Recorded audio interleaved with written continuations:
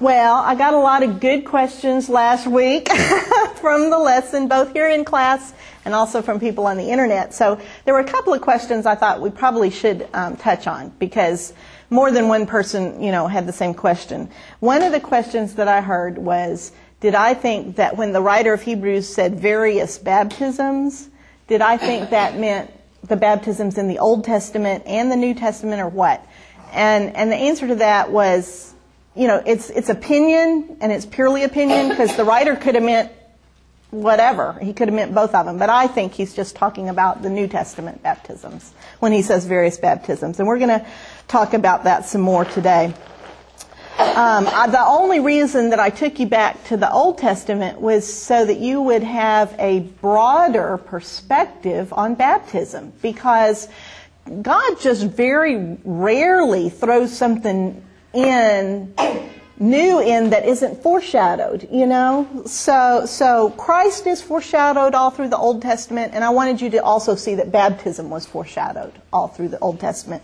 And the Israelites are a foreshadowing of the church. They're a foreshadowing of us, of our individual walk as well as our collective walk. So there is nothing that's in the Old Testament that's an accident. And someone, in fact, after class mentioned that the baptism into Moses, the verse we read about that, included eating the same spiritual food and drinking the same spiritual drink. And how does that, that just rings such a bell and resonates with the Lord's Supper. So it's everything that happened to the Israelites and especially in that desert, but really throughout their history, is meaningful for us today. It was recorded and saved all these 1,000 years, not because we needed to learn ancient history. It's in there and preserved by the Holy Spirit because it has meaning for us today. We also looked at the transference of leadership from Elijah to Elisha. Remember, we looked at that and how that could also be a baptism. And someone after class mentioned that Jesus' baptism had many of the same elements that Elisha's did. His baptism inaugurated his ministry. It was the first step in his ministry. In his new role as our leader of high priest and king, that's Jesus I'm talking about, and the Holy Spirit descended on him at that moment, just like the spirit of Elijah descended on Elisha. And I wanted to go back and make it clear that I was not suggesting that every time there's a change in leadership for the Israelites that there was a new baptism. They had lots of leadership changes. What I wanted to do, when we do leadership changes, we always have a ceremony, an anointing or a coronation or whatever is appropriate for that type of leader. But I think that for the leader himself, personally, like for Elisha or for Christ, the change in leadership is a type of baptism. They really are going into a new role in their life. That doesn't necessarily mean it's a new baptism for the whole nation, okay? And in fact, I think that out of all the things we talked about last week, there's really only two major baptisms from a national corporate point of view, and that was the baptism into Moses and the baptism into Christ. The baptism that we spoke about for Joshua I see that as a subset of the baptism into Moses, because they were still under the law, et cetera, et cetera. So if you're still totally confused about this, ask me after class and I'll try to clear it up. But where we want to pick up today is where we left off last week, talking about the water baptisms, because we were talking about the fact that both John and Jesus baptized in water, it was a baptism of repentance. In your scripture references, we're going to be pretty soon getting to Matthew 13. Verse 36 through 43. So if you want to kind of find where you are in your scripture references, I'll say that again, but it's Matthew 13 is what you're looking for. But anyway, the baptism of water that John and Jesus used before Jesus was crucified was a baptism of repentance, and it was a baptism that prepared men's hearts to accept God's purpose for their lives. It was a prepare the way of the Lord baptism. Okay, that was exactly what it is. But Jesus went on in his ministry to say that unless you're baptized in the Spirit also, you cannot enter the kingdom of heaven. And in my very humble opinion, and you can absolutely disagree with me on this, and it's perfectly okay, but in my opinion, it's a mistake to think that the kingdom of heaven is something that happens in the future. The kingdom of heaven is now. And I think the reason people get confused is because Jesus always spoke of it as happening in the future. All right? But I think it started with his resurrection. Okay? And from that point on, we're living in the kingdom of heaven. It's the kingdom of heaven is the kingdom that Christ taught about constantly. That was his topic of conversation with people. And it is his kingdom. It is the kingdom that is governed by him. It began at his resurrection, in my opinion. And I believe also it will end at the end of his 1,000-year reign. Okay, we're going to look at some scripture about that as we go through. And both the beginning and the end, you can do your personal interpretation. I'm going to give you the scriptures and you can decide what you think. But that's where I'm teaching it from. So I think that the kingdom of heaven is the next to last kingdom, because the last kingdom, I believe, is the eternal order. Okay. After the end of the 1,000-year reign, when, Satan is finally conquered, death is finally conquered, there is no more evil, period. It's not that evil got locked up 1,000 years. There's not going to be any more evil after the end of the 1,000-year reign. So that eternal order is, I think, a different state of being. We'll have a new heaven and new earth. This one will pass away. That sounds very much to me like an end of the kingdom of heaven as we know it now. Okay. So Jesus, I think, also talked about this, and that's where, if you can find in your scripture references, Matthew 13, verse 36. Jesus left the crowd and went into the house, and his disciples came to him and said, "Explain to us the parable of the weeds in the field." And he answered, "The one who sowed the good seed is the Son of Man." That's his title for himself. Okay, that's Jesus. "The field is the world, and the good seed stands for the sons of the kingdom." That would be us. "The weeds are the sons of the evil one, and the enemy who sows them is the devil. The harvest is at the end of the age, and the harvesters are angels. As the weeds are pulled up and burned in the fire, so it will be at the end of the age. The Son of Man, Jesus, will send out his angels. They will weed out of his kingdom everything that causes sin and all who do evil. They will throw them into the fiery furnace, and there will be weeping and gnashing of teeth. Then the righteous will shine like the sun in the kingdom of their Father. He who has ears, let him hear." Okay? So that all of that fiery furnace, all the evil getting burned, that happens at the end of the 1,000 years. Okay? So notice the sequence of events. Jesus sows the good seed, which is his teaching about the kingdom. Those who accept the teaching are the sons of the kingdom. Those who do not accept are weeds in the kingdom. And that whole process of acceptance and rejection is happening when? Now. Exactly. So at the end of that process, when there is no more choice, there is no more accepting or rejecting, that's when this verse in verse 39 says it's the end of the age. Okay? And then it says, in the very last verse in 43, the righteous will shine like the sun in the kingdom of their Father. So at that point, Jesus will hand the kingdom over to God. There's another way to think about it, and that would be this, and that is that the baptism of Moses meant baptism into a community where Moses was the leader, right? Baptism into Christ is baptism into a community where Christ is the leader. Okay? And that community is simply named Kingdom of Heaven. Okay?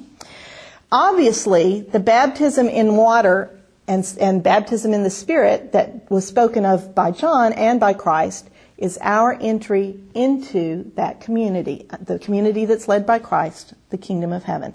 When Christ comes the second time, he reigns on earth 1,000 years, but look what happens at the end of the 1,000 years. 1 Corinthians 15, verse 22 through 24. For as in Adam all die, so also in Christ shall all be made alive, but each in his own order. Christ the firstfruits, then at his coming those who belong to Christ. Then comes the end, okay, which is the end after the 1,000 years, when he delivers the kingdom to God the Father, after destroying every rule and every authority and every power. And I think that's exactly parallel to the verse that we just read in Matthew, verse 43, where it says, we, the righteous, will shine like the sun in the kingdom of the Father. So I think this whole kingdom of heaven thing is when Christ is reigning, and at the end of the 1,000-year reign, he's going to turn it all over to the Father. Okay, and that's what I call the eternal order. Okay, the final kingdom. So there's more than just two kingdoms. There's more than just two kingdoms, in my opinion. I call that last one the eternal order, just to distinguish it. Okay. So the kingdom of heaven that Jesus talked about is now, and it's the kingdom that Jesus rules. That's why it's so important to read what Jesus said in his sermons, especially the Sermon on the Mount, because he talks at length about the kingdom of heaven. Well, he wasn't talking about something that's happening in 3,000 years. He's talking about something that we need to know now. So now let's look a little more closely at the rest of the baptism story. And this part would be the baptism with the Holy Spirit and with fire. We really haven't looked at that at all. We know where the baptism takes us. The baptism with the Holy Spirit and with fire takes us into the kingdom of heaven, by definition. Okay? But how do we get there? All right? Do we pass through water to get there? Remember, the water baptism, so far that we've studied, has been a baptism of repentance, preparing our hearts for the baptism with the Spirit and with fire. To enter the kingdom of heaven, I believe, we do not pass through water, we pass through death and then into eternal life. And let me show you why I think that. Look at Romans 6, verse 3 through 9. Or don't you know that all of us who were baptized into Christ Jesus were baptized into his death? We were therefore buried with him through baptism into death, in order that just as Christ was raised from the dead through the glory of the Father, we too may live a new life. If we have been united with him like this in his death, we shall certainly also be united with him in his resurrection. For we know that our old self was crucified with him, so that the body of sin might be done away with, that we should no longer be slaves to sin, because anyone who has died has been freed from sin. Now, if we died with Christ, we believe we will also live with him. For we know that since Christ was raised from the dead, he cannot die again. Death no longer has mastery over him, or over us, you could put on the end there. Jesus talked about baptism into death. Look at Luke chapter 12, verse 49. Jesus said, I have come to bring fire on the earth, and how I wish it were already kindled. But I have a baptism to undergo, and how distressed I am until it is completed. Well, what baptism was he talking about? His death. Okay. Look at Mark chapter 10, verse 35 through 40. James and John, the sons of Zebedee, came to him and said, Teacher, we want you to do for us whatever we ask. Well, what do you want me to do for you? He said. And they said, well, let one of us sit at your right and other on your left in glory. You don't know what you're asking, Jesus said. Can you drink the cup I drink, or be baptized with the baptism I am baptized with? We can, they answered innocently. All right. Jesus said to them, well, you will drink the cup I drink and be baptized with the baptism I'm baptized with. But to sit at my right or left is not for me to grant. Those places belong to those for whom they have been prepared. So again, he's talking about death. Okay, those are traditionally interpreted, both of those verses are interpreted to mean Jesus was talking about his death. So passing through death and into eternal life is the spiritual reality of baptism into Christ. That is what happens. That's really what happens. We pass from death into life. What was the physical act? What was the physical evidence? There's always some physical evidence that accompanies baptism into Christ's death and therefore into his resurrection. How do we follow him through death and into resurrection? Well, look at what Jesus himself said. Matthew 16, verse 24. Jesus said to his disciples, "If anyone would come after me, he must deny himself and take up his cross and follow me." And he said again in Matthew 19, verses 17 through 21, "Why do you ask me about what is good?" Jesus replied. "There is only one who is good," and he meant the Father there. "If you want to enter life, obey the commandments." "Well, which ones?" the man inquired. And Jesus replied, "Do not murder, do not commit adultery, do not steal, do not give false testimony, honor your father and mother, love your neighbor as yourself, etc., etc. "All these things I have kept," the young man said. "What do I still lack?" And Jesus answered, "If you want to be perfect, go." And perfect here is going to be that word, remember we looked at last week, where it means reaching the goal, get to the finish line, okay? "If you want to be perfect, go sell your possessions and give to the poor, and you will have treasure in heaven. Then come, follow me." You see, the physical act of baptism into Christ, into his death and resurrection, is our act of taking up our cross and following him. It's like the flip side of repentance. Teresa and I were talking about it before class. You know, as a sinner, you're happily walking down the road in sin. When you believe the gospel, the first thing that happens is you recognize that you're heading in sin. You know, you recognize that it's sin, you confess that it's sin, and you turn around. That's the repentance part, okay? Entering from death into life is the next step, okay? It's where you begin following Christ, okay? It's all part of a whole. Two flip sides of the same coin. Look at Galatians 2, verse 20. "I have been crucified with Christ, and I no longer live, but Christ lives in me. The life I live in the body, I live by faith in the Son of God, who loved me and gave himself for me." It's in this context and at this point that Jesus sends us the baptism in the Holy Spirit and in fire. Okay? This is a package deal we're talking about. Because at the point that we pick up our cross and follow him, we enter the kingdom of heaven, that community of believers. And this baptism in the Holy Spirit and in fire is available, actually it's necessary for all of us. It is what enables us to follow Christ. Otherwise, we'd be stuck, just like the Israelites who were following under the law. They had the law to convict them of their sin, but when they repent from their sin, the only thing they had to guide them along the path to God was the law that says, do this, don't do that, do this, don't do that. And they found they could not do it. So for us, the Lord has given us the Holy Spirit to enable us to walk and to follow Christ. Do you see the point there and the difference and the similarities?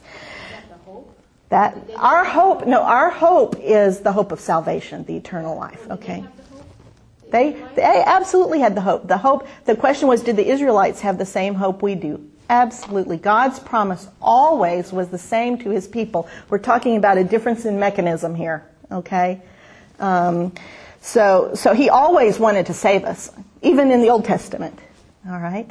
So look at what Jesus said, because you know what? The mission that Jesus was given, if we're following Jesus, is going to be the same mission that we're given. Look at Acts 1 verses 4 through 5.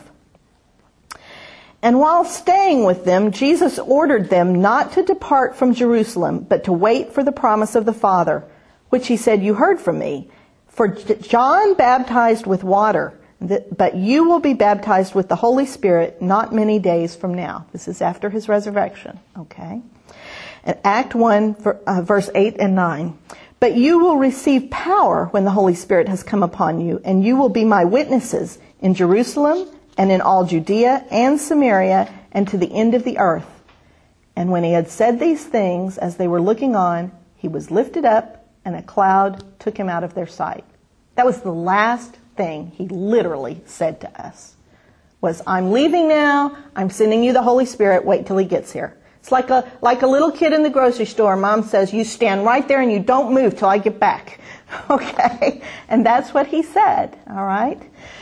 Acts 2, verses 1 through 4, which is just the very next verse. When the day of Pentecost arrived, they were all together in one place. And suddenly there came from heaven a sound like a mighty rushing wind, and it filled the entire house where they were sitting. And divided tongues as of fire appeared to them and rested on each one of them. And they were all filled with the Holy Spirit and began to speak in other tongues as the Spirit gave them utterance. Now, the crowds in Jerusalem at that time were astonished that all these country hicks from Galilee were speaking in foreign languages like the scholars. They just couldn't believe it. And actually, since they were all speaking in different tongues, one guy'd be speaking Ethiopian and the other guy'd be speaking something else, it was just a mumbo-jumbo of tongues, and the people around them accused the disciples of being drunk until Peter got up and said, wait a minute, we're not drunk, it's only 9 o'clock in the morning. So look at what Peter said in Acts 2, verse 38 and 39. And Peter said to them, repent and be baptized, every one of you, in the name of Jesus Christ, for the forgiveness of your sins, and you will receive the gift of the Holy Spirit. For the promise is for you and for your children and for all who are far off, everyone whom the Lord our God calls to himself. This is the first time that water baptism was to be accompanied by the gift of the Holy Spirit. That's it. That's where it started.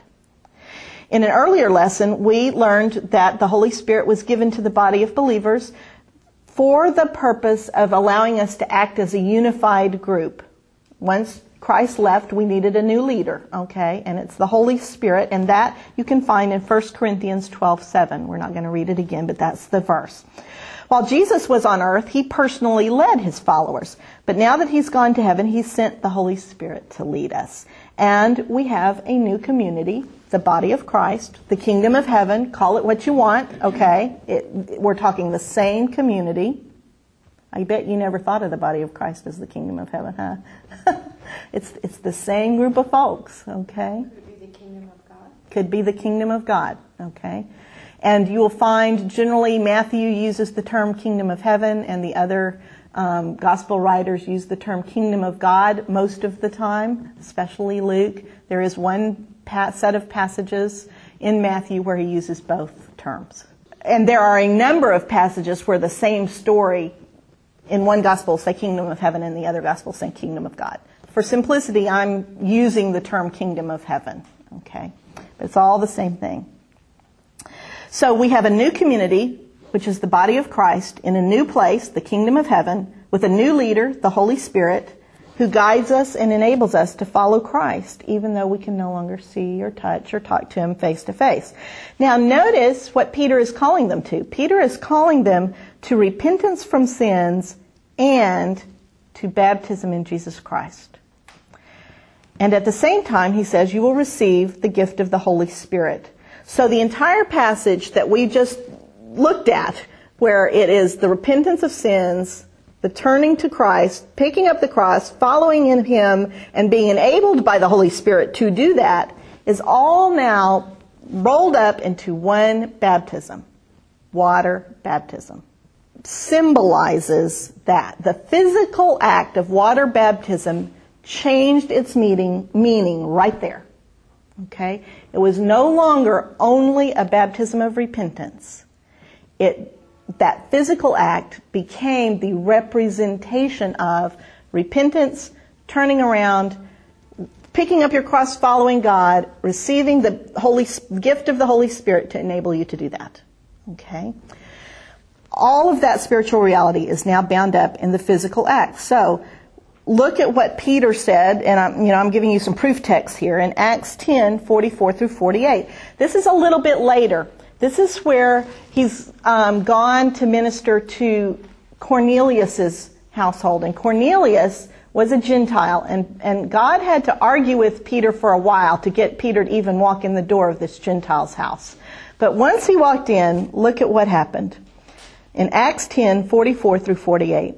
While Peter was still saying these things, the Holy Spirit fell on all who heard the word. And that is such a great way to put it, because you can physically feel the Holy Spirit fall on you.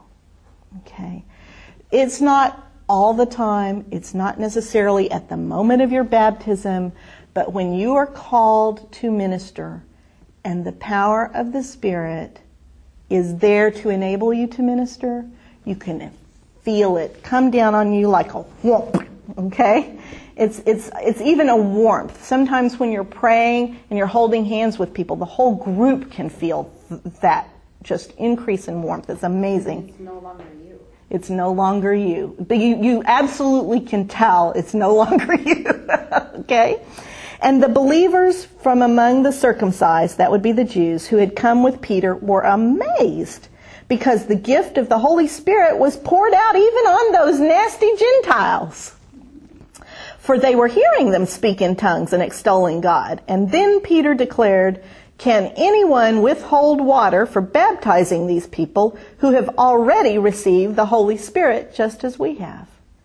And he commanded them to be baptized in the name of Jesus Christ. And they asked him to remain for some days. Okay? So you can see that the baptism in water has now taken on a new meaning. It's no longer the baptism of John. And Christians get this all balled up all the time. Okay? It's no longer just the baptism of John. It encompasses that repentance, but it's much more. Now it's the baptism in Christ. So here's a story where disciples who had previously been baptized in water found out they needed to be rebaptized for a new purpose. Want to hear that one? Look in Acts 19, verse 1 through 6. And it happened that while Apollos was at Corinth, Paul passed through the inland country and came to Ephesus. And there he found some disciples. Note the word. They were disciples. And he said to them, "Did you receive the Holy Spirit when you believed?" And they said, "No, we never even heard there was a Holy Spirit." And he said, "Well, into what then were you baptized?" And they said, "Into John's baptism." And Paul said, "John baptized with the baptism of repentance, telling people to believe in the one who was to come after him, that is Jesus." Okay, and then I put a little bracket in there saying, notice the reference to John's baptism as preparing the way for the Lord Jesus. Verse 5, on hearing this, they were baptized in the name of the Lord Jesus. And when Paul had laid his hands on them, the Holy Spirit came on them, and they began speaking in tongues and prophesying. So you see, they had been baptized in the baptism of John. And Paul said, wait a minute. I do not see the Holy Spirit operating in your lives. What baptism did you get? And they told him. And he said, well, you need to be re-baptized. You need to be baptized into Christ. And then he baptized them in water. He laid his hands on them and prayed for them. And they received the Holy Spirit.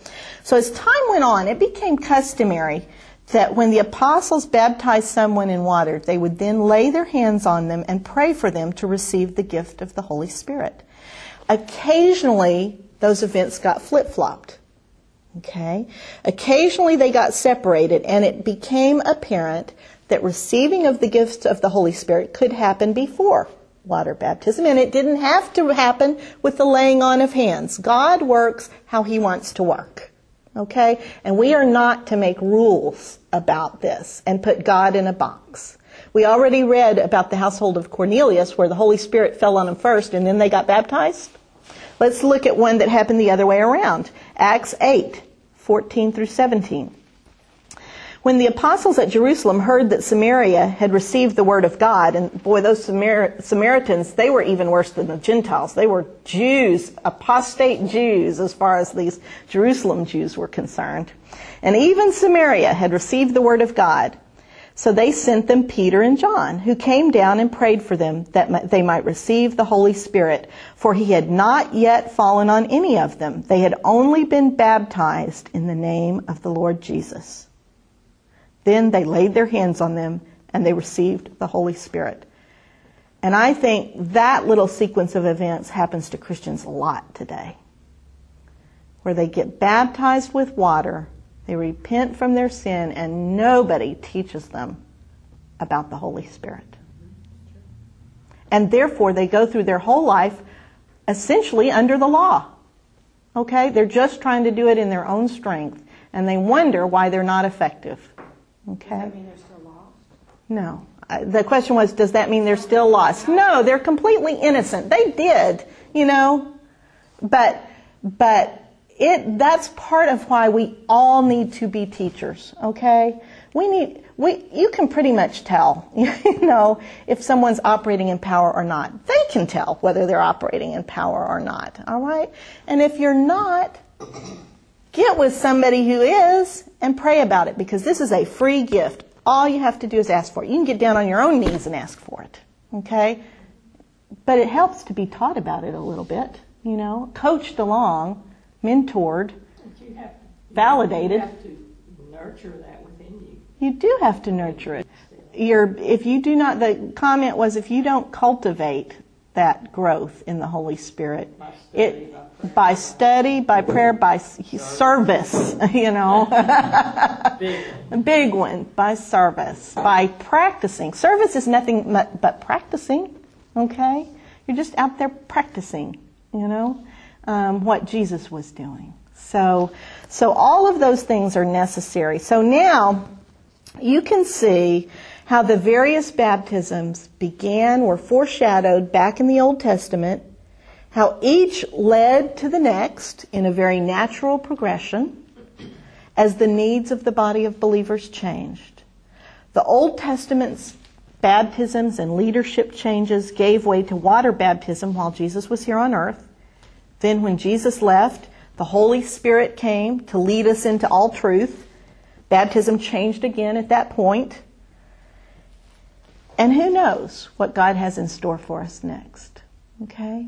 I wouldn't be surprised if there is a baptism at the end of the 1,000-year reign and the entry into the eternal order, Who knows? But the point is that we understand its significance now, and now we can make sense out of a problematic scripture. Look at Ephesians 4, verses 4 through 6. It says, "There is one body and one Spirit, just as you were called to one hope when you were called, one Lord, one faith, one baptism, one God and Father of all, who is over all, through all, and in all." So see, now we can understand that the former baptisms have passed away, or better yet, been fulfilled. Okay? In the same way, Jesus came not to abolish the law, but to fulfill the law. And we can now understand how baptism in water and the Spirit can be called one baptism. It's part of the same ball of wax. We haven't said much about baptism in fire, which was mentioned by John and by Jesus. And there isn't a lot about it specifically, but I will share with you what I see. To some people, it is simply a synonym for baptism in the Holy Spirit. And they believe that because at Pentecost, the Holy Spirit appeared like little tongues of fire on each of the disciples. I think there's a little more to it than that. I think the baptism in fire is a call to walk in holiness. Okay? I think it's an offer of ongoing spiritual cleansing. I think it's an offer of ongoing standing in judgment, okay, of Christ. Remember the verses from 1 Corinthians 3 that we've read several times about how a man builds his works on the foundation of Christ, and he can build hay, straw, wood, gold, silver, gems, and on Judgment Day all those works are burned. And if a man has only built straw and hay, his works are burned up, but the man makes it through fire. I think baptism in fire is simply us allowing ourselves to stand in that holiness all the time. Okay? My prayer to God is, if I'm building hay and straw, I want you to burn it now. I don't want to find out 50 years from now. Okay? I want to know now, because I need to change direction. I need to know my house of cards has fallen down. All right? I know I've got the right foundation. If I'm building the wrong work, the Lord is faithful to burn it up. And I think that's what baptism in fire means. I think if we accept the holy fire into our lives daily, we have nothing to worry about on Judgment Day. And I think that that's what those verses mean when it says a Christian has passed, will not enter into judgment, because we're walking in the Holy Spirit. Holy being the operative word here. Okay? It's just like in the Old Testament, you could not enter God's presence without being burnt to a crisp, right? Okay. Well, that's what's happening to us now. That is the spiritual reality. And that's my interpretation of what baptism in fire is. You know, you could see it either way. But even if what I'm describing is not baptism in fire, I do know it's real and that God is faithful to do that. So now you can see why the writer of Hebrews thought it was such an elementary, basic teaching that there are baptisms, plural, various baptisms. The next elementary teaching he mentions is the laying on of hands. This is in Hebrews. And we've already seen that that was the physical mechanism that the apostles used when they asked God to, bestow on new believers the gift of the Holy Spirit. But there was more to the act of laying on of hands than just that. The root of the practice can be traced back to the Hebrews' Jewish heritage. The laying on of hands was instituted in the Old Testament. It was instituted for a special purpose. Even back then, under the law, the laying on of hands was closely linked to baptism. You see, the laying on of hands was to be done during the ordination of the high priest. Okay? As he entered that leadership role. The ordination of his sons as priests, and during the ordination of the Levites to the service in the temple or the tabernacle, depending on when it was in history. But even more amazingly, laying on of hands during those ceremonies was specifically for the purpose of atoning for sins. That's what it was for. Cleansing them of their sins to enable them to serve God in that special capacity. So look at this. During the ceremony of ordination, Aaron and his sons are supposed to lay their hands on the head of a bull, sacrifice it. Lay their hands on 2 rams, sacrifice them. And there was a whole lot of ceremony and ceremonial significance in each step of the rituals, but the important part to us is the reason for the laying on of hands on those animals. Look at Exodus 29, verses 35 and 36. Thus you shall do to Aaron and to his sons according to all I have commanded you. Through 7 days shall you ordain them, and every day you shall offer a bull as a sin offering for atonement. They repeated the ceremony when they were ordaining the Levites. That's in Numbers 8:12. Then the Levites shall lay their hands on the heads of bulls, and you shall offer the one for the sin offering and the other for a burnt offering to the Lord to make atonement for Levites. We typically notice the sacrifice part, but right now we're focusing on the fact that they laid their hands on them beforehand. In all these cases, these men were passing from being ordinary citizens to being ordained as leaders of the community. They were, in essence, baptisms in which the men were cleansed of their sins and set apart for service to God. The spiritual reality is very reminiscent of what we read about Elisha, and even reminiscent of the baptism of the nation of Israel. Do you remember what they were baptized to be? A kingdom of priests. That's what baptism signified for them. And that's obviously what we're called to as well. Okay? The practice of the laying on of hands was a physical representation of transferring sins from a person to an animal, so the animal could be sacrificed and the sin cleansed away. It's exactly the same meaning given to the laying on of hands during Yom Kippur, the annual Day of Atonement, when the high priest would lay his hands on the goat and send the goat out into the wilderness far, far away. So, I have a question.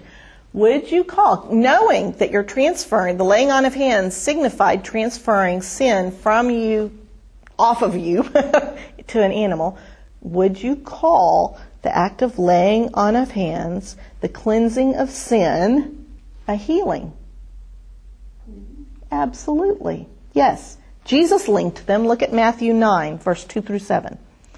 And behold, they were bringing him a paralytic lying on a bed, and Jesus, seeing their faith, said to the paralytic, "Take courage, my son, for your sins are forgiven." And behold, some of the scribes said to them, "This fellow blasphemes." And Jesus, knowing their thoughts, said, "Why are you thinking evil in your thoughts? For which is easier, to say, 'Your sins are forgiven,' or to say, 'Rise and walk'? But in order that you may know that the Son of Man has authority on earth to forgive sins," then he said to the paralytic, "Rise, take your bed, and go home." And he rose and went home. Being cleansed of sins is a healing of spirit every bit as real as the healing of the physical body. And since the laying on of hands was associated with cleansing from sin, it makes perfect sense that the other purpose of laying on of hands, even in the Old Testament, was physical healing. Okay? Same act. 2 Kings 4:32 through 34. This is in the Old Testament. When Elisha came into the house, and behold, the lad was dead and laid on his bed. So he entered, shut the door behind them both, and prayed to the Lord. And he went up and lay on the child, and put his mouth on his mouth, his eyes on his eyes, his hands on his hands, and he stretched himself on him, and the flesh of the child became warm. Touching, okay, and praying is associated with healing of the spirit and healing of the body. And it became really prominent, the laying on of hands, as a healing of the body in the New Testament. Okay. If you ask someone back in Palestine while Jesus was there, if you ask somebody, well, what does that guy Jesus do? What's going to be practically the first thing they say? He goes around and heals people. Okay? He had a healing ministry. Luke 4, verse 40 through 41. And while the sun was setting, all who had any sick with various diseases brought them to him, and laying his hands on every one of them, he was healing them. And demons also were coming out of them. See, so they were being physically healed and spiritually healed at the same time when Jesus laid his hands on them. And those demons came out crying and saying, "You are the Son of God." And rebuking the demons, he would not allow them to speak because they knew he was the Christ. And you know that though Jesus had compassion on our bodily illnesses, his healing ministry was always directed at the spirit. This body is just a temporary tabernacle, okay? He cares a whole lot more about this healing our spirit than healing our bodies. Look at Matthew 19, 13 through 15. Then some children were brought to him so that he might lay his hands on them and pray. And the disciples rebuked them. But Jesus said, "Let the children alone, and do not hinder them from coming to me, for the kingdom of heaven belongs to such as these." And after laying his hands on them, he departed from there. Those children weren't sick. They weren't having their hands laid on them because they were sick. Okay? Jesus laid his hands on them to pray for them. So we've seen how the laying on of hands was an important part of praying for someone to receive the gift of the Holy Spirit. But now we can see it is rooted in long tradition. The meaning is all wrapped up in the forgiveness of sins, the healing of the body, and the healing of the spirit. And nowhere is that juxtaposition so clear as in the conversion of Saul in Acts 9, verse 17 and 18. And Ananias departed and entered the house. At this point, Saul is blind. He's been blinded by seeing Jesus on the road. And Ananias comes in and lays his hands on him and says, "Brother Saul, the Lord Jesus, who appeared to you on the road which you were coming, has sent me to you so that you may regain your sight and be filled with the Holy Spirit." And immediately there fell from his eyes something like scales. He regained his sight. He arose and was baptized.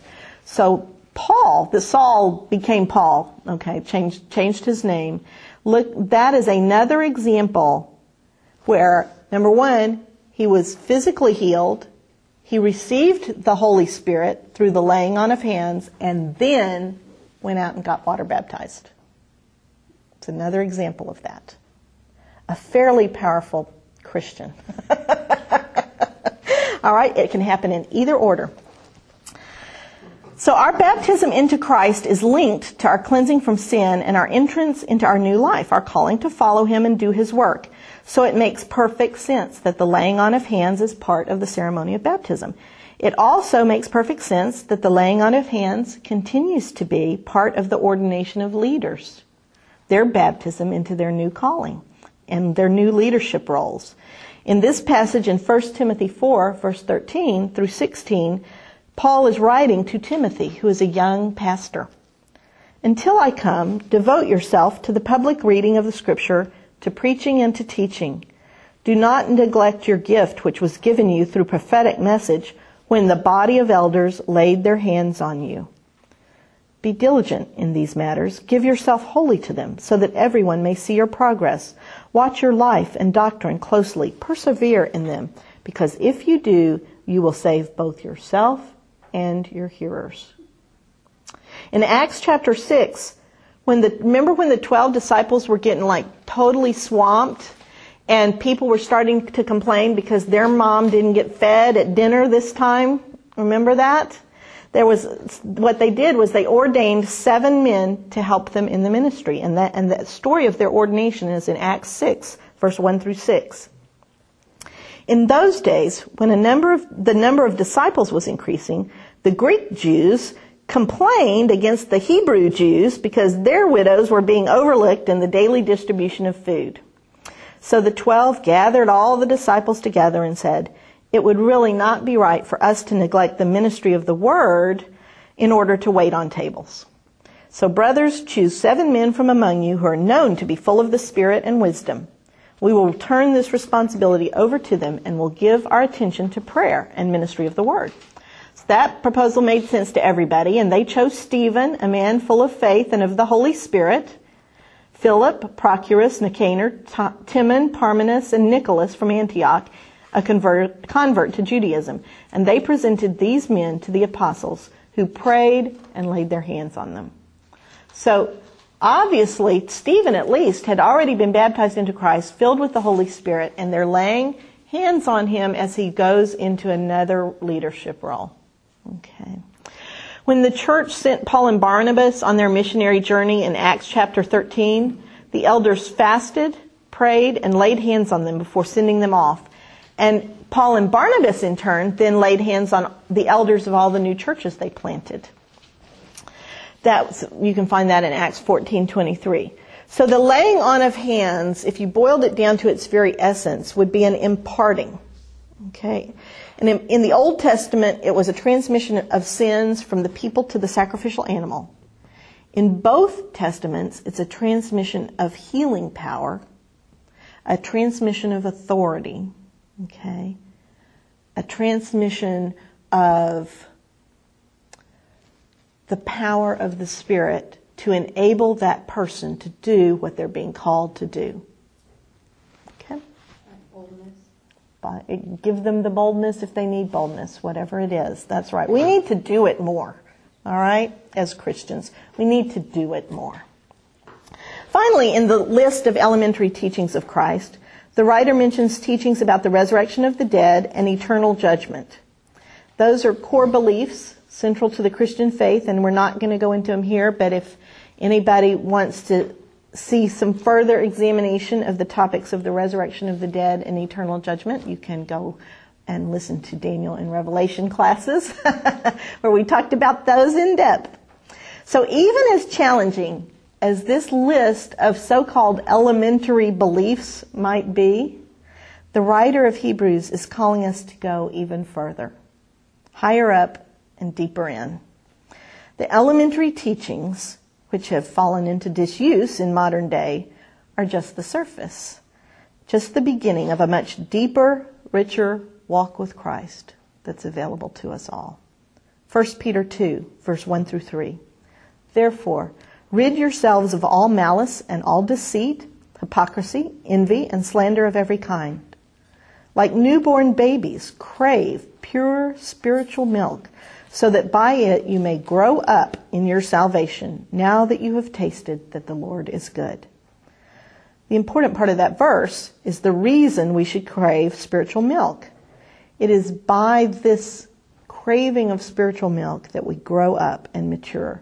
The word in is actually the word to or into, where it says grow up in your salvation. It really ought to say grow up into, mature into our salvation. It's like a child growing up into his big brother's clothes, following his big brother's shoes. We are to follow our big brother, namely Jesus, and that's exactly the imagery Peter uses in 1 Peter 2, verses 4 through 5. As you come to him, the living stone, rejected by men, but chosen by God and precious to him, you also, like living stones, are being built into a spiritual house to be a holy priesthood, offering spiritual sacrifices acceptable to God through Jesus Christ. There is a purpose in our growth and maturity. We're not called to mature for our own benefit, solely for our own benefit. We have a reason for this. We are becoming, and look what we're becoming. We're becoming a holy priesthood, a continuation and deepening of the original call of Israel, remember? So, what is the purpose of a priesthood? If we're called to be a priesthood, what is their purpose? And the writer of Hebrews told us that in Hebrews 5, verse 1. He said, a priest is selected from among men and is appointed to represent them in matters related to God, to offer gifts and sacrifices. Okay? Now, when he was talking about that, he had in mind the earthly priesthood, the Jewish priests. Okay? But that would be a foreshadowing of what we're called to do in our new spiritual reality. If Jesus is our high priest, we are called to be like him, and we should consider how he fulfills his function as high priest. What is the function of Christ as our high priest? Well, what has the writer of Hebrews been stressing so far? That Jesus, our high priest, intercedes for us constantly before the throne of God. He said that like 2 or 3 times already. Okay? That Jesus understands our sin because he himself was tempted. Therefore, our function as a nation of a holy priesthood should be the same. Namely, we're called to pray for each other, to offer acceptable gifts and sacrifices to the Lord. Not sacrifices of animals, sacrifices of ourselves. We are called to make all our resources available to the Lord as we care for believers and non-believers. We are called to be a nation of holy priests because we are supposed to understand how easy it is to sin. That's why Jesus got sent on earth. That's why Christians are called out to be believers from among men, so we can be merciful with sinners and non-believers. Matthew 9:12 through 13. Jesus said, "It is not the healthy who need a doctor, but the sick. Go and learn what this means. I desire mercy, not sacrifice, for I have not come to call the righteous, but sinners." So up to now, everybody's been nodding, yeah, we can go along with this. Now we're going to hit a roadblock. Wait till we see the next thing. Hebrews chapter 6, verse 4 through 6. For in the case of those who have once been enlightened and have tasted of the heavenly gift and have been made partakers of the Holy Spirit and have tasted the good word of God and the powers of the age to come and then have fallen away, it is impossible to renew them again to repentance, since they again crucify to themselves the Son of God and put him to open shame. Now, I read that and I immediately went out and pulled out the Greek and looked it up, because a lot of times when you get a difficult verse, if you look at the Greek, it explains itself. This verse says exactly what it looks like it says. There is no error in the translation. The heavenly gift under discussion, he says, those who have tasted of the heavenly gift, we have to pick up what that is from the context. The writer of Hebrews has been talking at length about the free gift of salvation. If you refer back to Hebrews 2, he calls it the free gift of salvation. So this heavenly gift is salvation. And he's been talking about how important it is that we pay attention to the good news of salvation and not fall away. So without a doubt, the heavenly gift here in 6:4 is the gift of salvation, the entry into eternal life. It is a gift given to who? To non-believers? No. It is a gift given to those who believe. Right? That's who that heavenly gift is for. And we have seen that to those who believe, they are given the free gift of the Holy Spirit, right? We just read that.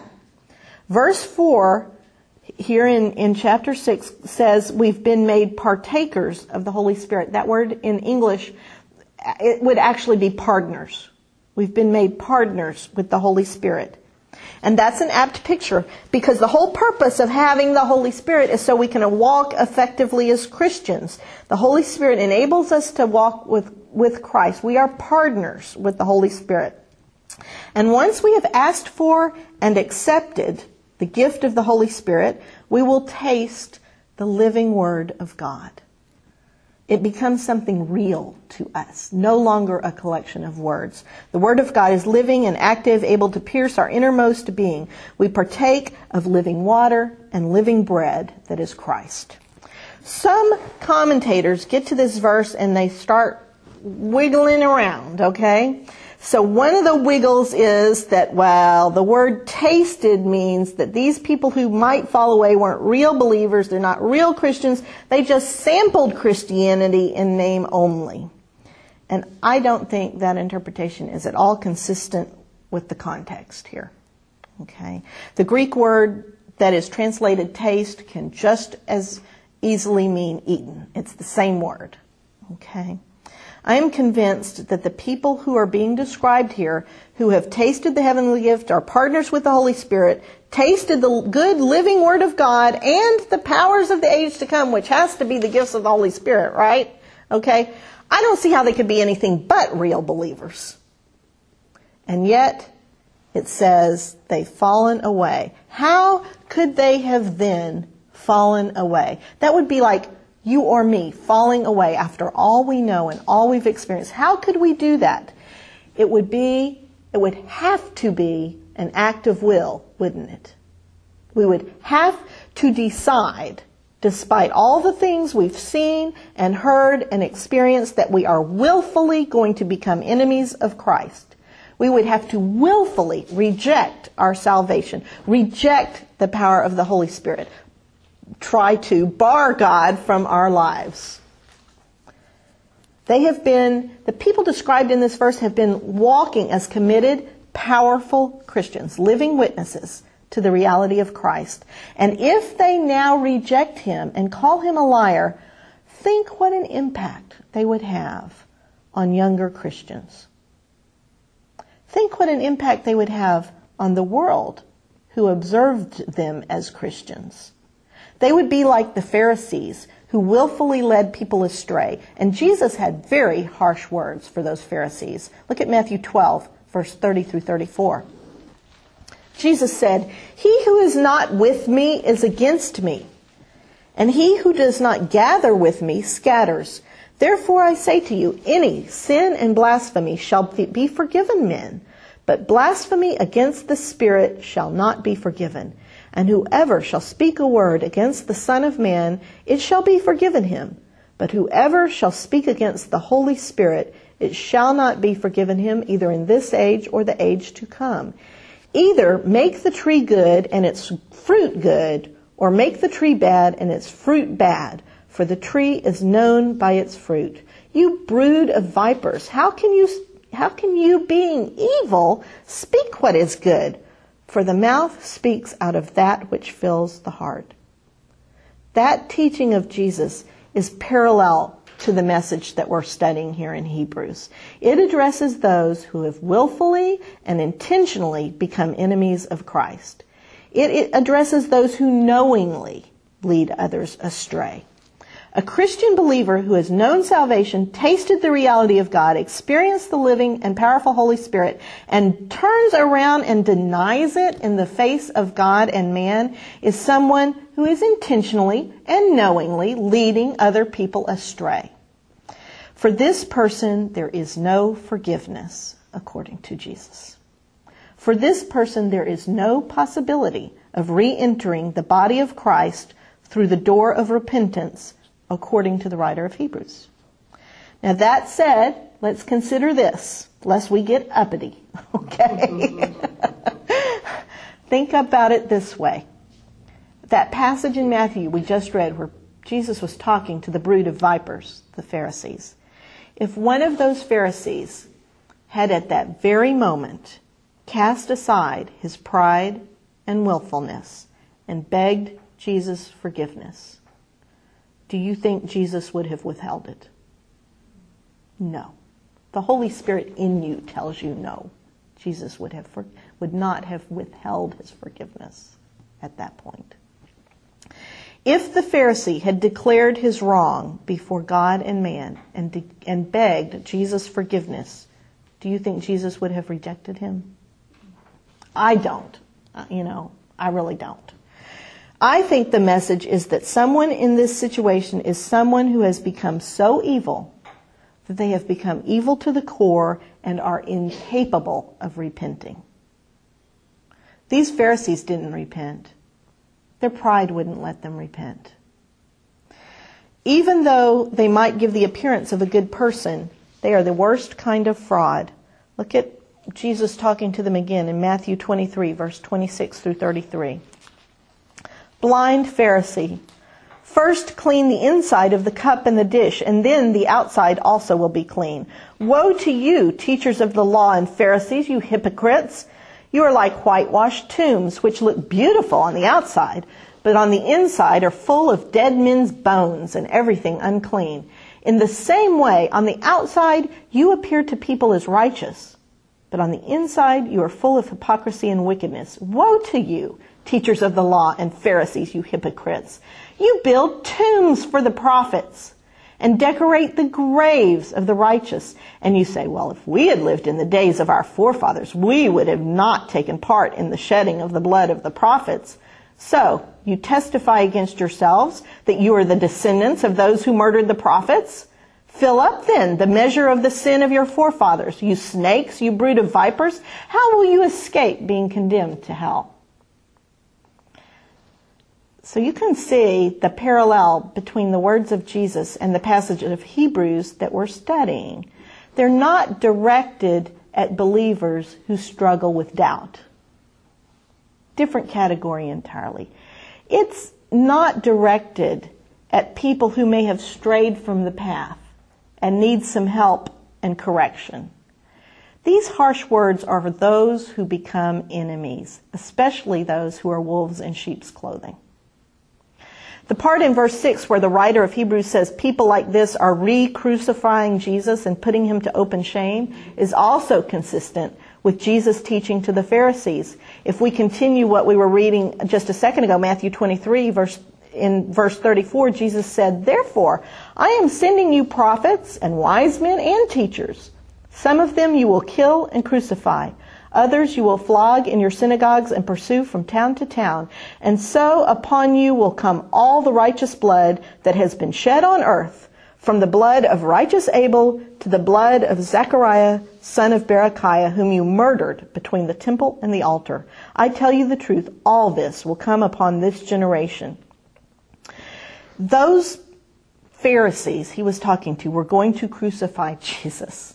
And then they were going to go right along and persecute all the ones who came after Jesus and kill them as well.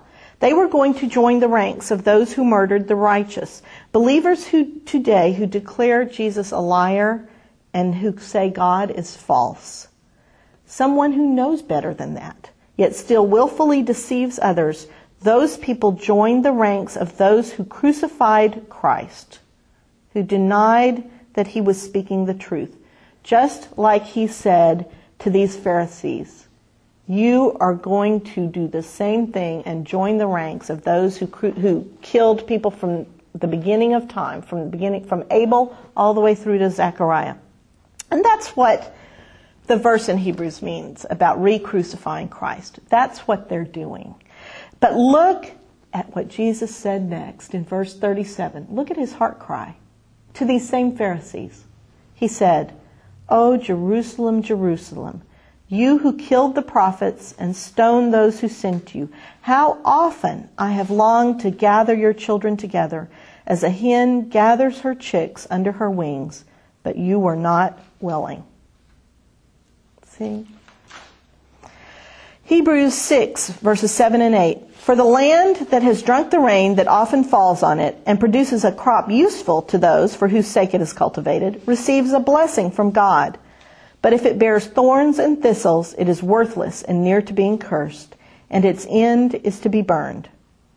So that's a dire warning, necessary to hear, but God forbid that we should ever need that warning, and God forbid that even the people the writer of Hebrews was addressing should need that warning. And that's what he says next in Hebrews 6, verse 9 through 12. "Though we speak in this way, yet in your case, beloved, we feel sure of better things, things that belong to salvation. For God is not so unjust as to overlook your work and the love that you showed for his sake in serving the saints, as you still do. And we desire each one of you to show the same earnestness, to have the full assurance of hope till the end, so that you may not be sluggish, but imitators of those who through faith and patience inherit the promises." We can take comfort in reading about believers who have gone before us. There are very few people in the Bible who are wholly good. I mean, King David, man after God's own heart, the guy that's going to have Messiah in his line was a murderer and an adulterer. Murdered to commit adultery. I mean, how bad does it get, right? And yet from him the Messiah came. And if we are told to imitate those who have gone before us, we're not supposed to imitate their weakness, but we're supposed to take courage from the fact that they weren't perfect and they were weak, and that the Holy Spirit will bear us up on the wings of eagles. And so the writer of Hebrews is encouraging us to look at the faith and patience of those who walked this way before us. Imitate them. They are showing us how to persevere, how to hold fast, so that in the end we will inherit all the promised blessing. Abraham is another example. He lied to every king that he got to. He said, Sarah, tell him you're my sister, because he figured she was so beautiful they were going to take her into their harems, and so he lied. He didn't trust God to protect him and his wife. God came down, promised him descendants as numerous as the stars in the sky and the sand on the seashore. And Abraham looked around and said, I'm not seeing any kids. So Sarah says, well, my servant girl's over there. Go for it. Okay? But Abraham, father of the faith, right? Didn't trust God to fulfill his promise. And yet, what are we told about Abraham? His faith is legendary to us. He is held up as the pinnacle of faith and belief and trust in God.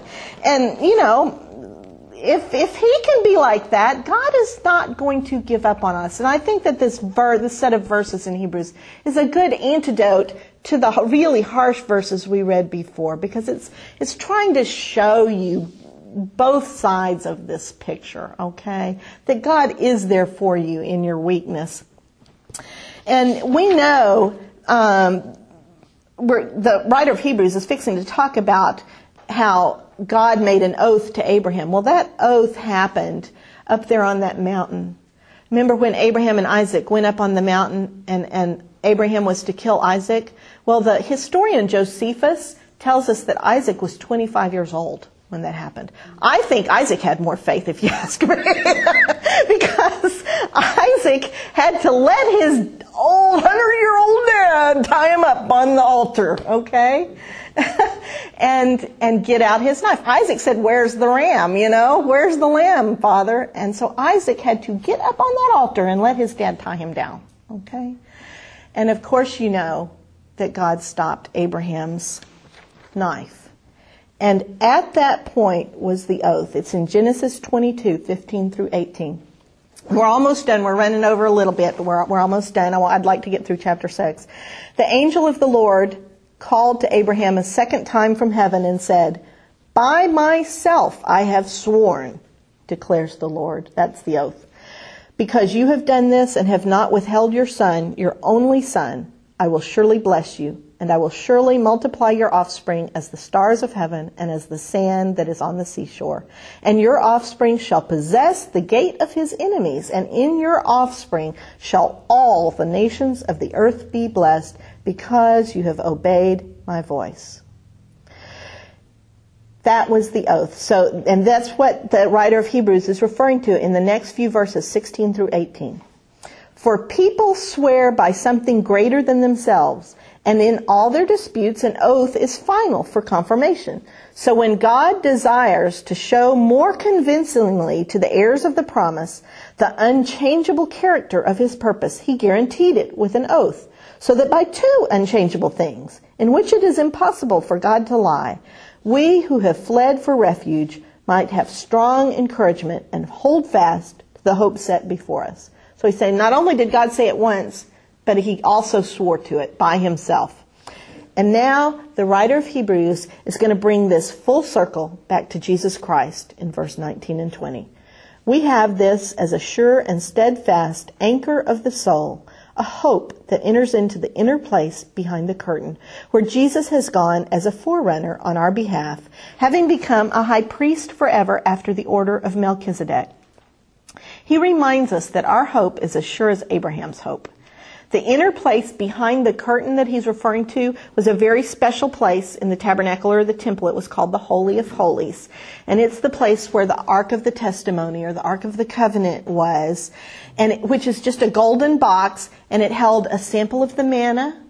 It held the miraculous staff of Aaron's that had budded, and it held the actual 10 Commandments, the second set of stone tablets.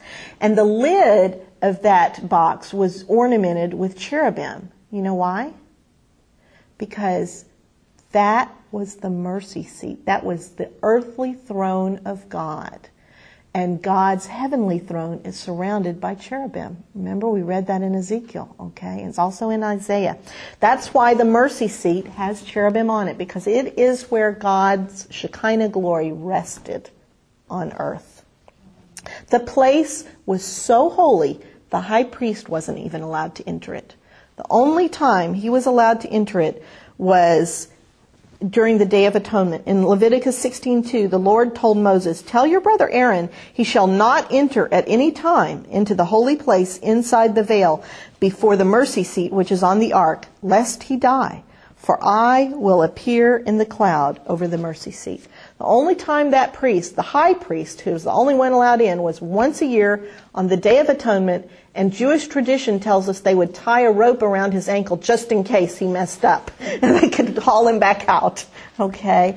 It says that our hope is anchored in the inner place behind the veil. To say that means our hope is anchored at the very throne of God. And to say that Jesus entered behind the veil as a forerunner on our behalf actually continues that nautical theme, because the word for forerunner is the word in classical Greek literature used for the small boat that preceded the big boat into the harbor. And so Jesus is the forerunner on our behalf. We're coming right along behind him.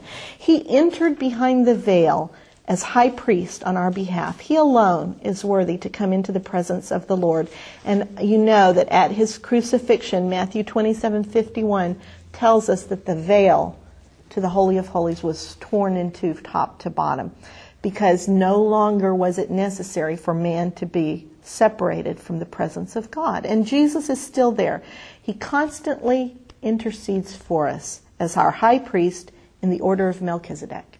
And next week, we're going to talk about who is Melchizedek.